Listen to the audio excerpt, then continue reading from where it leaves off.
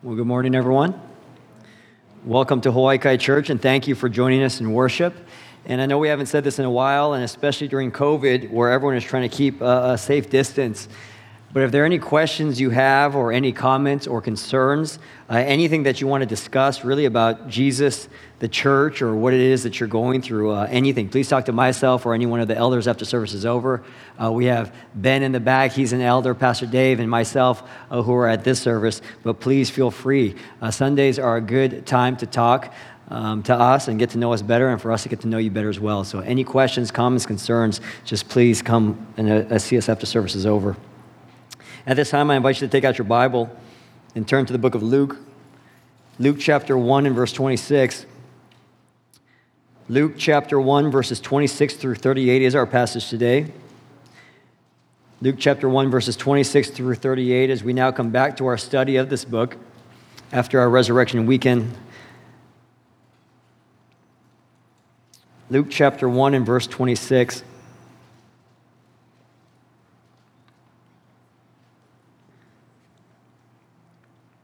And before we look at the text, would you please join me in prayer? Father, we thank you that we can gather as a church family to worship you. We know that's not true of every church right now during this time, and we thank you that we have that opportunity. We also ask that you would bring us near to you. We readily confess how much we need you, God. And we ask that you'd open our eyes to see you and our hearts and our minds to know you more. I pray that this message would be an accurate and clear and powerful demonstration of your word under the power of the Holy Spirit.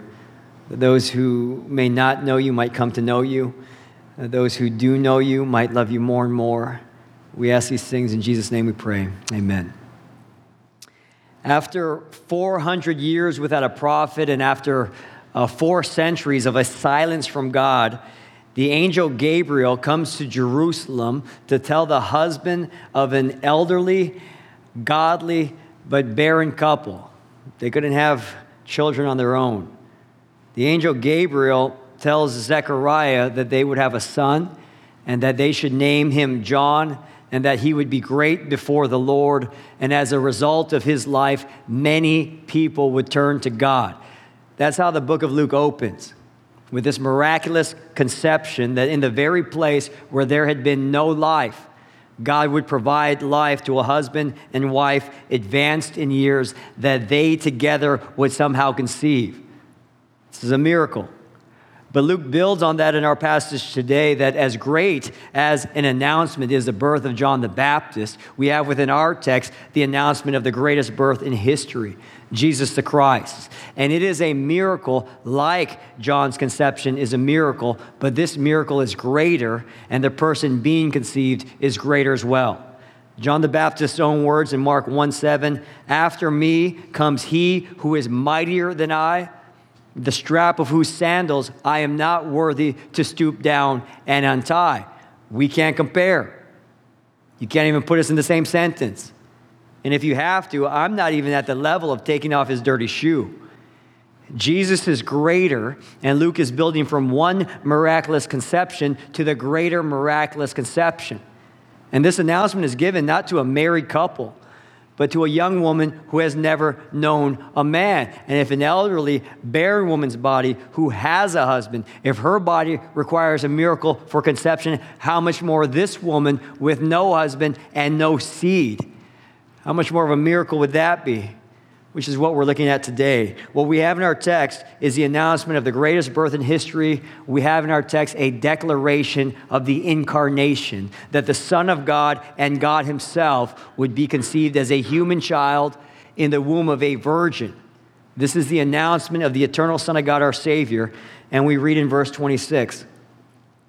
In the 6th month, the angel Gabriel was sent from God to a city of Galilee named Nazareth, to a virgin betrothed to a man whose name was Joseph of the house of David, and the virgin's name was Mary.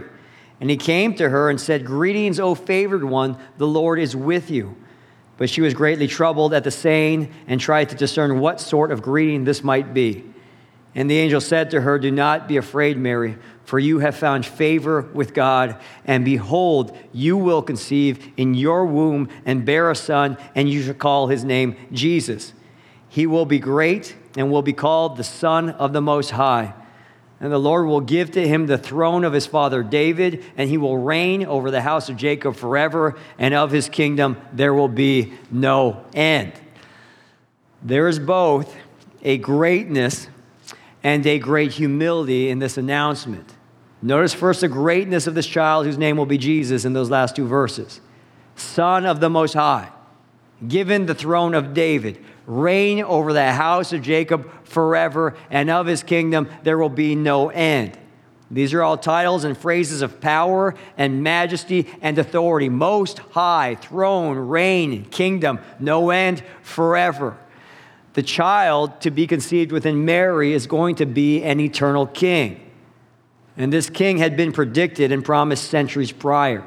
In 2 Samuel chapter 7, verse 12, God gives to David a promise there. I will raise up your offspring after you, who shall come from your body, and I will establish his kingdom. He shall build a house for my name, and I will establish the throne of his kingdom forever. I will be to him a father, and he shall be to me a son. God made a promise to David that one of his offspring, a child from his own line, would be this forever king. David wasn't the one. Solomon after him was not the one. David had a long line of children. Some of them were kings. Some of them were pretty good. Others were pretty bad, that they had to be chastised and disciplined. David himself had to be chastised and disciplined. But this promise looks beyond just that family of David and the next generations of David's family and into the future. The nation of Israel at the time of Luke's writing, they knew they were waiting for this Messiah. In the first century, they were a conquered people, and they held fast to this hope. We are waiting for this promise to come to ultimate fruition. And many Jewish people today who reject Jesus Christ, they're still hoping and anticipating the coming of this Davidic king, which will be revealed, to bring a lasting kingdom that will never fail. Rome eventually failed, Babylon before that. Nations rise, nations fall, kings come and kings go, thrones are built and thrones are taken down. But God had given his very word in a covenant to David that there is going to be a coming king whose majesty will never cease and his rule will never end, that before this king, every knee shall one day bow and every tongue confess that he is Lord. This king is their hope. And this is their identity as a people, believing and waiting and longing for the fulfillment of this exact promise of this Messiah. And the angel Gabriel is declaring to Mary that the promise given to David centuries ago, the hope of all of God's people, is going to find fulfillment in the Son that you will be given. He will be great. The very last chapter of the last book of the entire Bible, this is how the Bible ends. Revelation chapter 22, verse 16 says there, I, Jesus, have sent my angel to testify to you about these things for the churches. Now listen to how he identifies himself. I am the root and the descendant of David, the bright morning star. The root and the descendant. Not just a child of David, but the very root of David. Not only a son coming from David's body, but the very author of that body. And so there's this eternality extending into the future, but there's this eternality extending into the past. Jesus comes from the line of David, according to the promise given to David, and yet he is the very source of David. What is going on here? Humanity and deity, descendant and creator. This is the identity of the Son who will be given to Mary, none other than God himself, and yet also a child. This is the incarnation. And so while John the Baptist will be great before the Lord and turn many people back to God, his own life very miraculous, conceived in a barren womb, even he is just a forerunner to this greater one, the eternal King and the hope of God's people, the Messiah, the deliverer, the forever ruler who is to come and has always been, the Lord himself. Great. But while Luke wants us to recognize his greatness, he is also very carefully wanting us to recognize his utter humility. That even from his conception, Jesus is very lowly. If the coming birth of John the Baptist was announced to a priest, during his once-in-a-lifetime, once-in-a-career moment where he gets to offer the incense. In the heart of Jerusalem, the main city, with people praying outside, inside the very temple, which represented the very presence of Yahweh. If the announcement of the lesser John the Baptist was given this kind of spectacular setting, shouldn't the greater one be announced in even a greater way? I mean, that would make sense, right? Maybe the announcement should be given in the skies, last for a week. Blazing fire by night, pillar of smoke by day. Something like that. We've seen that before. And if any woman is going to be selected to get to carry and bear this child, perhaps it should be a young woman found in the most supreme palace, surrounded by attendants, catering to her very whim. But here's a paradox, that the greatest birth announcement in history and the most miraculous conception of the most important person ever is given to a young girl named Mary in podunk, lowly Nazareth in Galilee. You want to know the contemporary opinion of Nazareth? John 1:46. Nathanael, hearing that Jesus came from Nazareth, he says in response there, "Can anything good come out of Nazareth?" That's a reputation of Nazareth. Most booty town in Galilee to most Jewish people. And Luke, for his Gentile readers, the non-Jewish people, he has to write in verse 26, Gabriel was sent from God to a city of Galilee named Nazareth. The reason why he phrases it that way is because his Gentile readers, his non-Jewish readers, they don't even know what Nazareth is. Oh, it's the city in Galilee. It's not even Judea, where the real people are.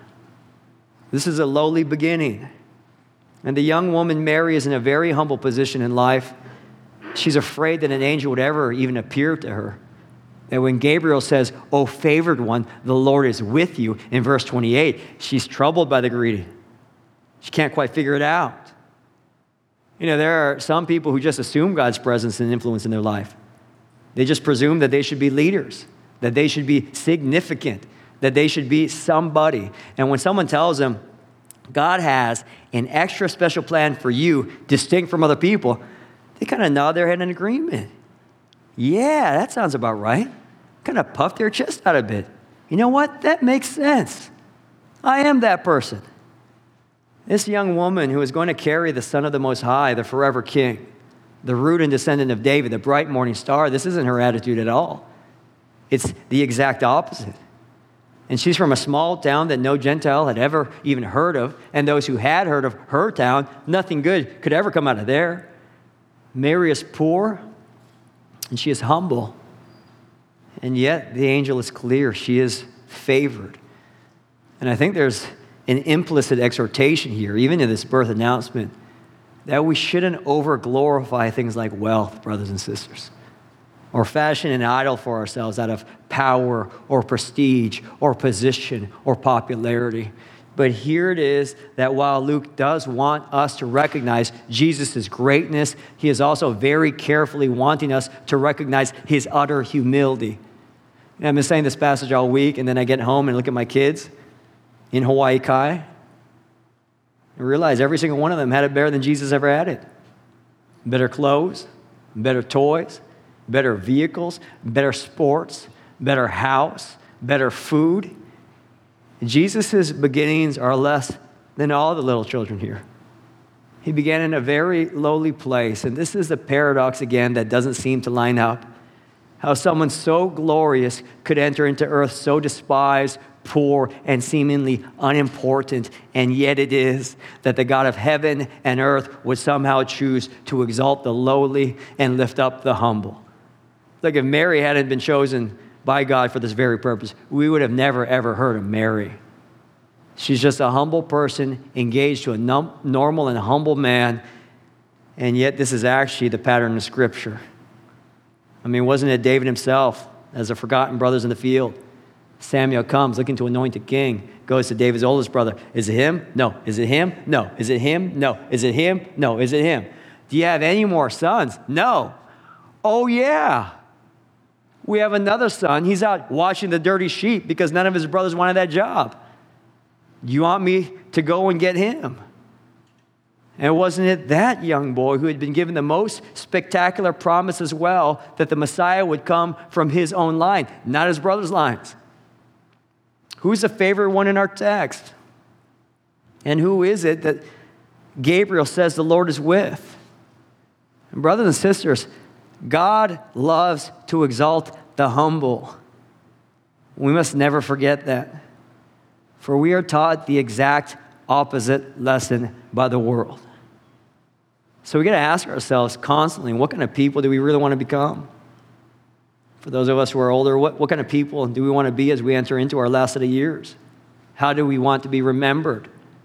What kind of people do we want our children to turn out being? The go-getters, the confident ones, the ones who get served rather than serve? What direction are we nudging them in? Let God do the exalting, church family, and not ourselves. For many who are last shall be first, and many who are first shall be last. And so here it is. This child will be absolutely great, and yet he is utterly humble. We have the Son of God, God himself, the root of David, and yet the descendant of David, the eternal king, and yet born to a poor woman in Nazareth. We continue in verse 34. And Mary said to the angel, "How will this be, since I am a virgin?"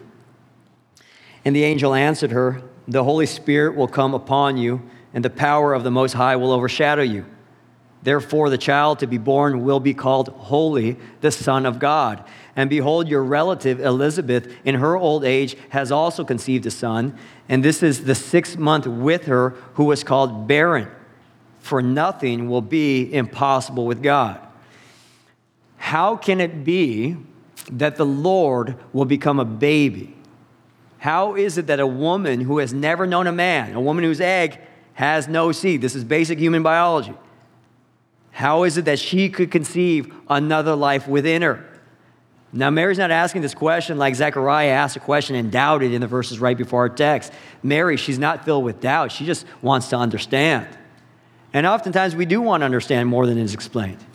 I mean, if there's no seed, if there's no dad physically involved, what happens if Jesus takes an Ancestry.com DNA test? Is it going to be all Mary? Any link to anyone else? What about what Jesus physically looks like? Are there going to be any hints of Joseph at all? I mean, just for the cover. Is Jesus going to be 100% mom? Or maybe his face might have hints of Adam, maybe. I mean, Adam didn't have human parents either. Or what race is Jesus going to be in our race-obsessed world? Well, Jesus, we know, is half Israel. Is he half something else? Is he even half-half? And we can speculate all day long, but that's not the point of Gabriel's explanation here. He says, the Holy Spirit will come upon you, and the power of the Most High will overshadow you. There's nothing sexual about this sentence, like in paganism, where deities get intimate with humanity in a physical way to produce these hybrid children. The language here, overshadow, it carries a sense of this holy and powerful presence of God. Just like in the Old Testament, this cloud would hang out over the tabernacle every time the tabernacle was filled with the glory of God. Or in the opening chapter of Genesis, where the Holy Spirit hovers over the waters right before creation, and then creation occurs. The Holy Spirit will come upon you, and the power of the Most High will overshadow you. That's it. That's all we're given.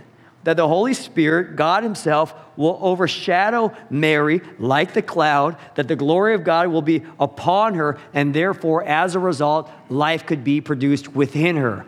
God is bypassing the normal process of reproduction to create this new life. But this kind of conception, it really has been predicted ever since the first sin of humanity and ever since the fall of humankind. In Genesis chapter 3, verse 15, God tells a serpent, this is after Adam and Eve ate the fruit, after the snake tricked them. God tells the serpent, he tells the devil there, I will put enmity between you and the woman, between your seed and her seed. He shall bruise your head, and you shall bruise his heel. Her seed. Women don't have seed. Men have seed. But that's not pointing to a regular birth now, is it? And it already is right after sin had entered into the world. That God is unveiling his plan to rescue us from sin. That every single child of Adam, because of his sin and us with him, we've been tainted with sin. The entire human race is marred. We're a broken people. We're sinful. We're a ruined humanity. I mean, we just have to watch the news for 5 minutes to know that even our highest leaders and the authorities of the most powerful nations across the world, they are not holy people. And neither are we. But this eternal King, he must be holy. And therefore, the eternal King must not be a son of Adam, for otherwise he would be tainted with sin just like the rest of us. And yet God so decreed it that the eternal King would be like Adam, truly human, and yet unlike Adam, truly godly. God must become flesh. He has to enter into our existence. The man Jesus, the incarnation, is really this astonishing act of God's self-giving love on his part, that humanity and deity might be joined together in the person of Jesus. And this must be, and we're getting ahead of our passage now, but it must be this way. For Jesus Christ has to be sinless and righteous in a way that no human being has ever been. Our sinful nature inherited from Adam makes it impossible that any of us could be worthy. And yet Jesus Christ, to save humanity, must be humanity. Hebrews chapter 10. The Savior must be divinely holy and yet utterly human. And this is what makes this incarnation so important, because it's what qualifies Jesus to be the perfect sacrifice for you and for me. He has to be infinite in one sense. He has to be human in another. He has to be just like us. He has to be completely unlike us. And Jesus Christ is conceived in this miraculous fashion to be born, to live the life that none of us have ever lived sinlessly, and to die the death he didn't deserve as a substitute for sinners who do deserve death and death eternal. That the creator of all things will be hung upon the cross for the creature, the Son of God, our sinless mediator. This incarnation is crucial for salvation. This is the greater miracle and the greatest birth announcement in all of history. And so this Messiah, this forever King, this eternal ruler, God himself, he first comes to be born of a poor woman from Nazareth, to live righteously so that he might die for the unrighteous. And the smaller miracle of John's conception is a sign to Mary, a proof to her of Jesus' greater conception. The incarnation preaches that salvation is all of God. All of it. We can't make it an incarnation. We contribute nothing to salvation. It's impossible for me, it's impossible for you to be saved on our own, just as it is impossible for a barren womb to bring forth life, and impossible for a virgin to be with child, and impossible for sinful humanity to be united to holy deity. It's impossible. God has to do it, and he does do it. And the conclusion of the matter is such that the statement is true, for nothing will be impossible with God. And while we know that the incarnation is true, it remains an utter mystery as to how it happens. But it is altogether a different kind of mystery, that it even does happen. That the Creator in his amazing grace becomes a creature for the creature's sake. Verse 38. And Mary said, "Behold, I am the servant of the Lord. Let it be to me according to your word." And the angel departed from her. We see in this last verse of our passage a beautiful and godly submission to the will of the Lord. If Zechariah, the priest within the temple, had been filled with doubt, Mary, the poor girl from Nazareth, is filled with this marvelous faith. Now, we can read and skim a text like this because we already know the gospel. We already know what's going to happen. We already know that Jesus is going to go to the cross. We know that that's going to happen. Mary has no idea what's going to happen. She doesn't know the cross is coming. She doesn't know that Joseph is going to actually stay with her. She doesn't know that this is God's plan, that the eternal King, the Son of David, is going to die first before he reigns. She doesn't know anything. Mary is betrothed to Joseph, pledged to be his wife, daydreaming about their future together. And this man is about to get the shock of his life. That the young woman he's engaged to, who's saving herself for him is going to start showing a baby bump when she's supposed to be a virgin. And now what are her parents going to think? And she's from a very small town. What are they going to think? You think she could shake that rep? You can't hide it. And Mary is likely only in her late teens, maybe. And we don't have any hint of an objection at all. There's not a request for more answers on how everything's going to be played out. Gabriel, this is a lot you're asking me. I deserve to have a few of these questions answered. The least you could do, since I'm doing this, is to give me some more details. But we have here a different kind of response. Behold, I am the servant of the Lord. Let it be to me according to your word. This is a portrait of godly faith, brothers and sisters. And she can trust him even when she can't see where God is leading her, even when she can't put all the details together. This is genuine, willing belief that we trust in God more than we trust in a roadmap. That we can believe in the plan of God even when we don't understand the plan of God. Mary's an example of what it means to receive the word and to do his will. She personifies Christian character, and she's young. There's young people here and young people right in front of me. Mary's faith is not her mom and dad's faith, it's her own. She's not coming to church because mom and dad are dragging her to church. This is her own belief. This is her own trust in God. And she's able to accept a very high calling of God very early in her life. Your faith is not for later or for when you get older. Your faith is for now. And God has done amazing things through young people who walk hand in hand with their Lord. So cultivate your relationship with him early and do it often. Just start small. Just do it every day. And Mary's acceptance of God's will for her life, again, is nothing short of beautiful, even when it means that his will for her life seems like it's going to cost her greatly personally. In her relationship with Joseph, in her relationship with her parents, her community. This is a sacrifice of her reputation. This is ongoing shame for her life in this religious environment. In this day and age, she was not going to get a career. This is potential future poverty. And yet, behold, I am the servant of the Lord, which means I trust that his plans are higher than my plans for my life. Now, brothers and sisters, this is not just for Mary. This is a call for all of those who follow Jesus Christ. That we can trust him even when we can't see how it's going to work out. That we can put our trust in him even when it might cost us greatly personally. That we can believe that his plans are better than our plans instead of Saul, that I'm not getting my way. Trust in God, faith in God, belief in God centers our lives around God. And his glory means everything to us.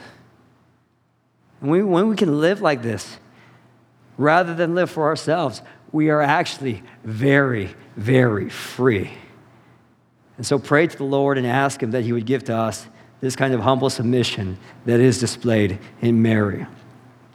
Now, as we come to the Lord's table on the second weekend of the month, and the body and the blood of Jesus Christ are set before us, even when we hear the name Jesus, Matthew 1:21 tells us, you shall call his name Jesus, for he will save his people from their sins. And this past year, there's been several pregnant ladies walking around church. Maybe that's related to COVID, I don't know. Question comes up, what are you going to name the baby? Maybe after grandma, maybe after grandpa, maybe a middle name, maybe a nice athlete's name, as if the name has to do with how the kid's going to turn out. From Jesus' very conception, there is but one goal for his birth, life, death, and resurrection. That he might save his people from their sins. That when Jesus offers his body and his blood for you to eat and to drink, be reminded of this very incarnation. 2 Corinthians 8:9, for you know the grace of our Lord Jesus Christ, that though he was rich, Yet for your sakes he became poor, so that you through his poverty might become rich. When we come to the very body and blood, we're confessing that poverty of his was to make us rich. That's why we eat it. You know, when Jesus was growing up, they used to taunt him. They knew, a lot of people knew, Mary got pregnant before she got married. In John 8:41, his opponents, they said, we were not born of sexual immorality, Jesus. What's the innuendo there? You were. No one knows who your daddy is, Jesus. His whole life he endured that in addition to a cross. And that's not for us to feel guilty about that or to make us feel bad. It's to fuel our worship. It's to understand how much it is that he loves us. If you could measure how much he suffered, even more than that is how much he loves you. He endured all of this for you, church. He endured all of this, and he calls us his bride, that we might eat and drink of him and commune with the one who gave all of himself for us. And let that body and blood of Christ redefine in our own minds what true greatness is in this passing world. John the Baptist, great before the eyes of the Lord. Jesus Christ, he will be great. And the sum of both of their lives, self-giving, self-sacrifice, humiliation, so that people might come to know God. The body and blood given and shed for us remind us what true greatness is in this quickly passing life, and that a day is coming soon when the Lord himself will exalt those who have humbled themselves. He is going to come to reign eternally. The time is not yet, but the time will be one day soon. And he will lift up those who live their all for him. Let's pray together. Father, we thank you for Jesus, and even as we think upon the incarnation, we realize how difficult it was for you to save us. And yet you did the impossible. Your love is beyond the impossible. We thank you for Jesus. We thank you for the incarnation. We thank you for the cross. We thank you for the resurrection. We thank you for Jesus' ascension. We look longingly for his return for us. And we pray, God, that you will make us humble, that you would make us great, even if it means we're last for right now. Help us to live our alls for you and feel the freedom of what it means to lose our lives so that we might gain it. We ask these things in Jesus' name we pray. Amen.